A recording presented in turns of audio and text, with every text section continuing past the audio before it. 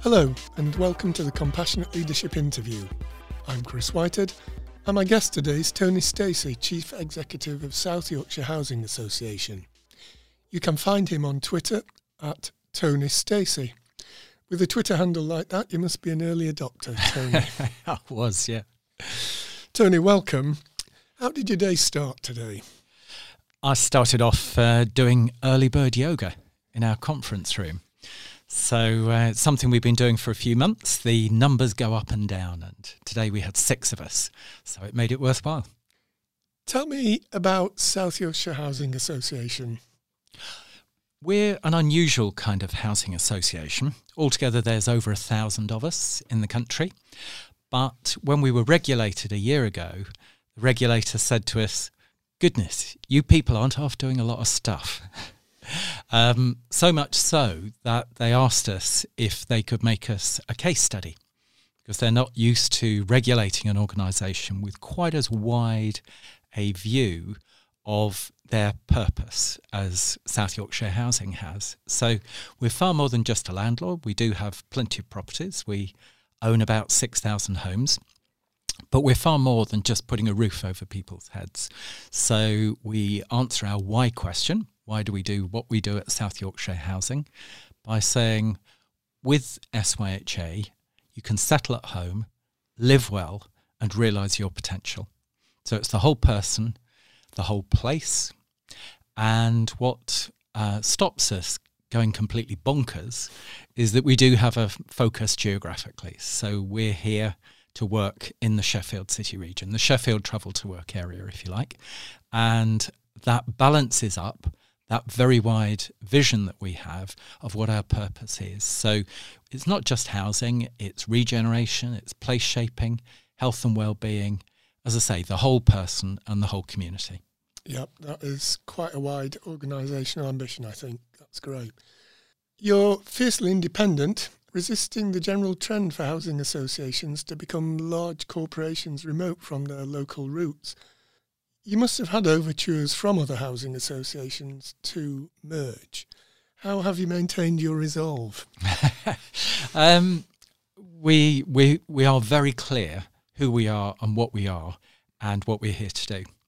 So when we were approached, for example, we have been a couple of times in recent years by associations who are working in different areas.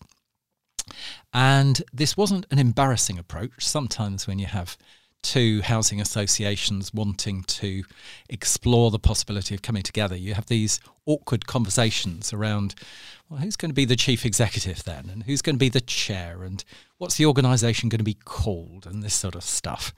The really important stuff, you know. But in both of these situations, these organisations were in trouble, and they came to us to be taken over. So we could have done that. We would have definitely had the whip hand.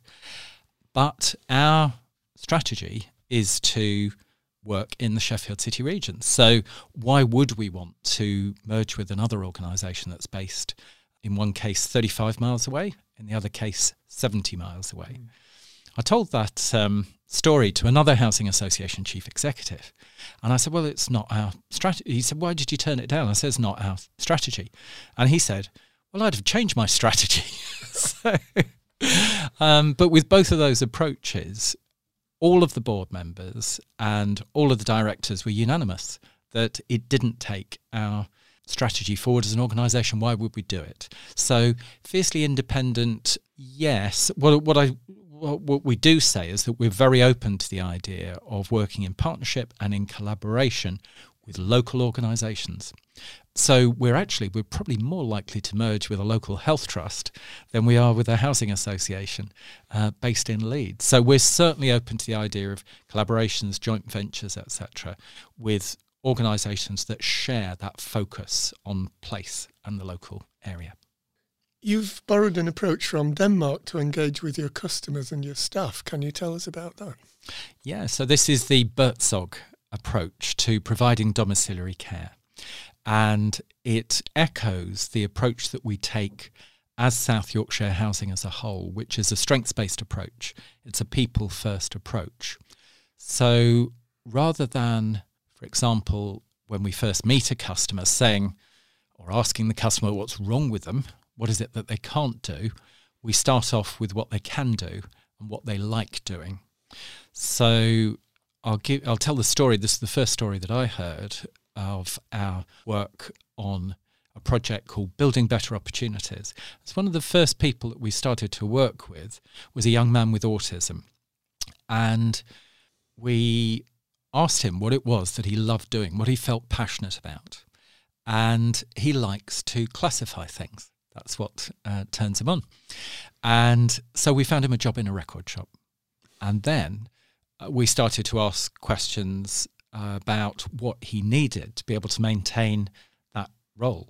What did he need maybe in terms of benefits advice, in terms of advice just about getting started in a job. If you're out of the workplace, it can be very scary and unfamiliar, and if your confidence isn't high, it's very easy to look for an escape route or come up with an excuse as to why you might just duck out of it for a day. And then, of course, once you're away for a day becomes 2 days, and you soon decide maybe the whole thing's not for you. So it's not enough just to find a placement like that. We do have to make sure we wrap around the appropriate support so that the person can sustain what they're doing. But it's exactly the same approach that we follow when we work on Housing First, for example. So the people we work with our Housing First project, all of them have had numerous breakdowns of tenancies in the past. And our starting point is not to say what went wrong, but what is it that you feel you can bring to a tenancy agreement? What is it that, what are the skills that you do have? Perhaps they're budgeting, or perhaps you're a good neighbour. And the very first thing that we do is to find them a house or a flat to live in. And then we ask the secondary questions, which is what do you need to sustain your tenancy agreement? And the person may have problems with addiction, mental health problems.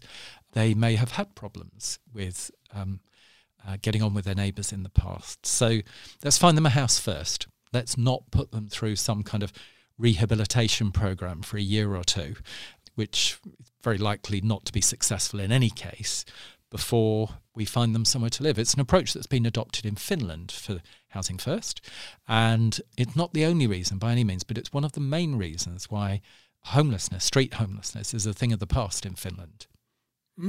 Well, that's food for thought, isn't it, in the current time in the UK?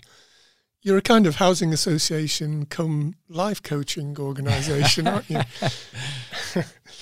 You're in the Sunday Times 100 Best Not-for-Profit Organisations to Work For. In fact, you're the only entrant in that list from Sheffield. BHP Accountants from Sheffield is in the top 100 mid-sized companies, and I'll be interviewing their joint managing partner, Lisa Layton, in a future episode. So what is that that makes South Yorkshire Housing Association a great place to work? We spend a lot of time talking about leadership and culture. Might sound a bit corny, but we do. So we think about who we are as leaders and what our practices are and what our behaviours are. What is it that engages people, that people respond to at a human level? And what is it that alienates people?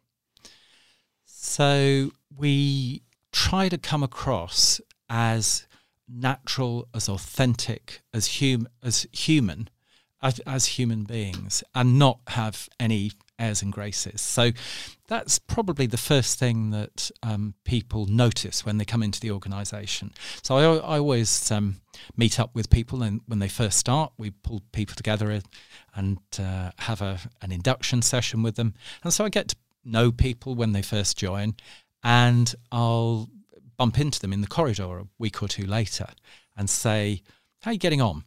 And 99 times out of 100, what the response is this is a really friendly place, isn't it?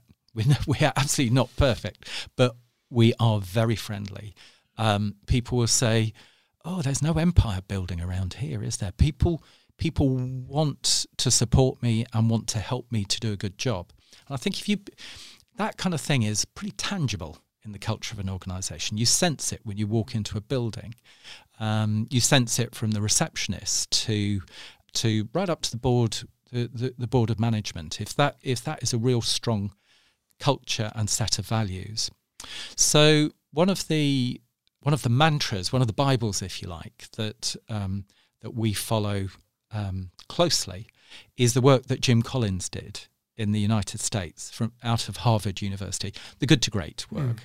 It's been around for a long time. It's very solid, based on very solid research. And what Jim Collins talks about is level 5 leadership, which is leadership based on humility, authenticity. He tells the story of how a new chief executive is brought in and the press interview this man and say, "What is it you're going to do?" And the fellow says, "I don't know." And it doesn't sound like a very winning pitch, does it, for putting yourself forward for a job? But really, when you first start, you don't know that much. You can pick stuff up superficially, but you need to switch into sponge mode. You need to listen to people and really have a sense of what's going on. So what he then goes on to talk about is how he's going to make those decisions and how he's going to engage with people and draw in their expertise. And in fact, when I started, I mean, this goes back over, I've been here 24 years now, but when I started, my third day was the annual general meeting. And somebody asked me that question, actually, what are you going to do? Now, Jim Collins hadn't done his research by that stage. But just instinctively, I said, well, I'll tell you what I'm not going to do. I'm not going to sack the top team. And it might sound daft, but an awful lot of new chief executives, new football managers, wherever you look, people feel that they have to make their mark by being disrespectful about what happened in the past, removing the people who have been there, and bringing in people that are like them with their kind of values, maybe people they've worked with at previous football clubs, whatever it might be. I just think we do things differently and we recruit people. We have a very, very strenuous, rigorous assessment process, and we spend a lot of time trying to get to who is this person who's sitting opposite me? What do they stand for? How do they behave? What is it that motivates them? Through all kinds of different assessments and interviews and psychometric tests, this kind of thing. And by the end of it, we have a pretty good feel about the person. So it's the person we recruit for rather than necessarily what's in their CV. You can always train people on stuff. It's very difficult to change who people really are deep down. And if my recollection of level 5 leadership is correct, the flip side of level 5 leadership is a steely determination to succeed in service of the organisation, isn't it? I kind of detect that in you. Am I right? I am competitive. Yeah, I am competitive. I like winning. I like comparing our performance with other organisations, but I don't think I'm kidding myself. By nature, I'm a collaborator. Most of what we do, our big successes, have been in partnership with other organisations. One of the things I love to do is to bring organisations together around a common agenda. On Friday, for example, I'm with Ed Milliband. He was one of the commissioners on the Shelter Commission report, which considered the future of social housing. And obviously, for social housing, there are huge trust issues in the wake of Grenfell, the Grenfell tragedy. Can our tenants trust that they're safe in their homes? The tragedy there was that the Grenfell management was undertaken by the largest tenant management co-op in the country. So if the tenant's voice should have been heard in the boardroom anywhere, it should have been with Kensington and Chelsea TMO. So if they could fail, if they could get it so badly wrong, so could other organisations. So that's the issue. One of the issues that Ed was involved with on that commission. And on Friday, I'm meeting him with a dozen other people, either tenants of or people who work for other housing associations and local authorities and arm's length management organisations. And we're coming together with Ed for a couple of hours to talk about that whole agenda. It's just one example of how I think that's a critical issue for us, how we build trust and make sure that we're as accountable as we possibly can be. Clear issue for South Yorkshire housing, but aren't we much better off really thinking through those things alongside our tenants and alongside other organisations facing the same issue and alongside a local politician who's got some ideas on that? So, Tony, you've got a diversity of tenants. Is that diversity reflected in your management team? Yes, it is. So the majority of our tenants, their heads of the household, are women. And the majority of people that I work with, who are both the directors but also the operational managers, are women. In fact, the technical trades, because very often that's where you get the male-female split. Our director of development, that's new building, and our manager of the new build programme, and also the manager of our maintenance programme, property maintenance services, they're all women. And I haven't set out deliberately to recruit women, but what's the phrase? A woman needs to be twice as good as a man in order to get a job. Fortunately, that's not difficult. There are an awful lot of very bright women out there, and people look at our organisation and see them in positions of influence and may be more attracted than to coming to work for South Yorkshire Housing than for other organisations. And what do you consider your greatest work-related achievement to date? I think it is building the organisation that I'm Chief Executive of now. It's the second organisation I've been Chief Executive of, but I've stayed here far longer than my last association, and it really is quite a different place in terms of the scale of activities and the ambition to the organisation I took over. So when I started, there was 90 people worked for us. We now have 750. We are up to all kinds of stuff. So we run an estate agency. We've set up a joint venture company with other housing associations to develop housing for sale. We're running a randomised control trial at the moment on behalf of the Department of Work and Pensions. We do all kinds of things. And when I joined my association, its focus was much narrower and its impact was far less. And have there been any experiences on the way that you've learnt from? Oh, yes. Hesitate to use the word mistakes. Yeah. Well, one of our managers set up a session a year or so ago, which was headlined, "Oops, that's interesting, I've made a mistake." And she very kindly asked me to be the first up. So I'll tell you one of the stories that I told then. So one of the things we did was to provide the support, the housing and support service for asylum seekers in Yorkshire and the Humber. And our project was called Safe Haven Yorkshire. And we ran that for 6 years. We employed 175 people. They spoke 49 languages between them, and we provided support for up to 3,000 people at any one time. It was a fantastic project. I was deeply disappointed when we were undercut by, well, I better not say who, but one of the for-profit providers who undercut us on price, but absolutely not on quality 6 years later. Anyway, a couple of years into this, our project manager, who worked for the Home Office, realised that the basis on which the payments were being made to us had been calculated incorrectly. And this was an entirely innocent mistake. We had no idea, and the Home Office had no idea either. It was a very eagle-eyed reading of the contract.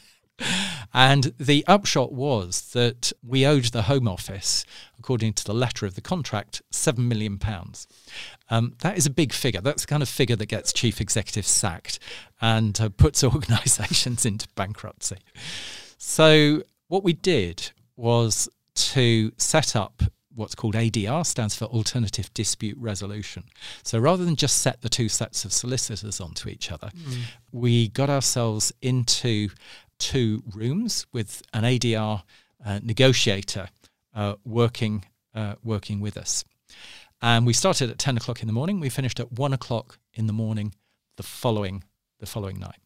And what it came down to was that when we said we had no idea that we were receiving money that we shouldn't have done, they didn't completely believe us.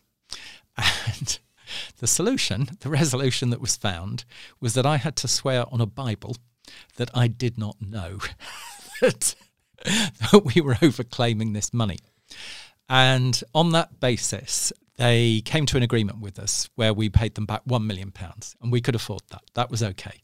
But it just shows, doesn't it? You think you know all kinds of stuff around negotiation and contracts and risk management and stuff, and then something comes completely out of left field like that there's no pattern book for, and you just have to back yourself and trust the process and trust that something is going to come out of it that you absolutely cannot see right at the beginning.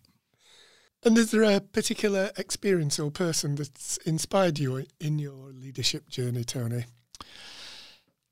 Yes, so I think the people who I tend to follow are people who come across as just exceptional human beings. So not the captainitis, if you like, not the Richard Branson, follow me over the parapet type of leaders. It's much more people who come across as humane, creative, principled.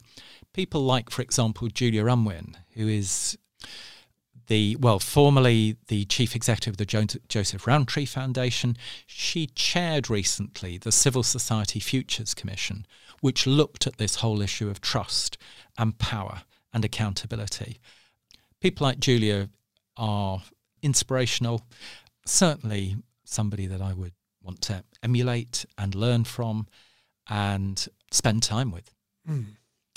Yeah, I love it when you cite someone who no one else has heard of probably, but at the same time, my own experience has been that it's those people that work away steadily in the background, not seeking the limelight, who make the difference. Yeah.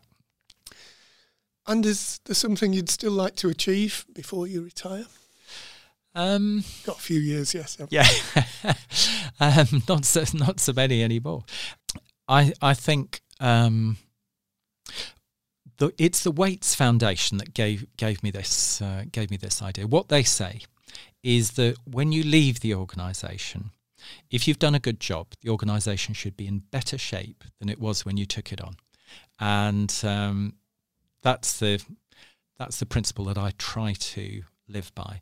And I guess for somebody who has been there for 24 years, I need to say, well, next year I want it to be better organisation than it is now.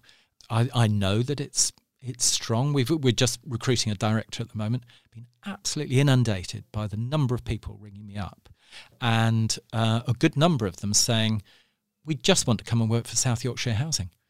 We're doing a job 200 miles away that's quite similar, that maybe is paid the same or slightly more or whatever. We just want to come and work for you, with you. And that shows me when people give you that feedback.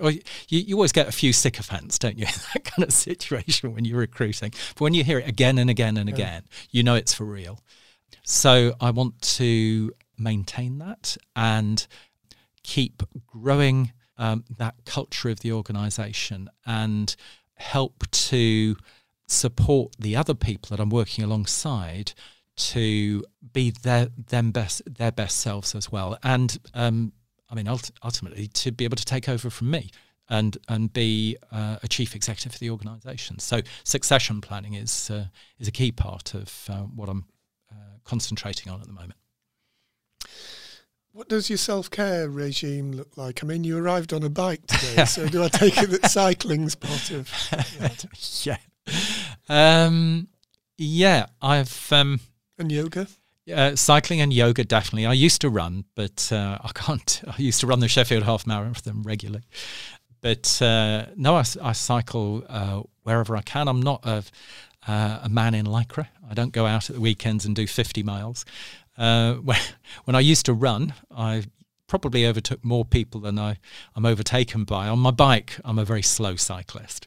I had a chap pulled up alongside me the other day and asked me whether I knew I'd just been overtaken by a woman in a floral skirt. And I just thought, I couldn't care less. What's your problem? So I enjoy my cycling. So, yeah, physical activity, definitely. I have 7 children, including stepchildren. So all human life is here with my family. And they're very, very grounding. So if ever I get any airs and graces or start to get big-headed or whatever, they just tell me exactly what they think of me. And it doesn't last long. It's funny, there's a common thread there with Nancy Fielder, who appeared in the last episode. Okay. Yeah. Is there a book, podcast or video that you'd recommend to aspiring leaders? I've got to say Good to Great again. So it's an easy read. It's very well told, really strong science behind the whole thing. We came across it about 10 years ago, and there's all kinds of other stuff that's out there that's interesting. Books like Quiet and some of the podcasts that you get from people like Simon Sinek, for example, brilliant thinkers and brilliant communicators as well. But I always return to Good to Great because it's he talks very visually. He talks about hedgehogs and buses and wheels, and they stick in the mind and they make sense, and they work. So far as I can see, they work. I've got more direction and inspiration from that book and that approach than from anything else. If you could go back 30 years in your career, what advice would you give yourself? I worried an awful lot 30 years ago. I was forever worrying about making a mistake. And I hope this doesn't sound too trite, but these days I think 2 things happen. Either things work well, in which case great, you're freewheeling down the hill, enjoy it. Or you can hit a problem. It can be uphill. You can make a mistake, but that genuinely is a learning opportunity. And if you work in a culture where mistakes and learning are valued and openness are valued, and you're not looking for who to blame, then you can flourish in that situation. And I know I've learnt more from my mistakes than from what's gone well. And if you're not working in that kind of culture, go and work somewhere else. Tony, it's been a huge pleasure and privilege to interview you today. I would ask if the director's job's still open, but I don't think I could match the competence or the candour of Sharon that we talked about earlier. So thanks ever so much for coming in. That's a pleasure, real pleasure. Thanks for listening to this edition of the Compassionate Leadership Interview. You can order Compassionate Leadership, the book, at www.compassionate-leadership.co.uk or on Amazon. If you'd like to support the show financially, you can find me at patreon.com, Chris Whitehead. This show was recorded at Rebel Base Media in Sheffield, and the music was brought to you by 96 Back on CPU Records.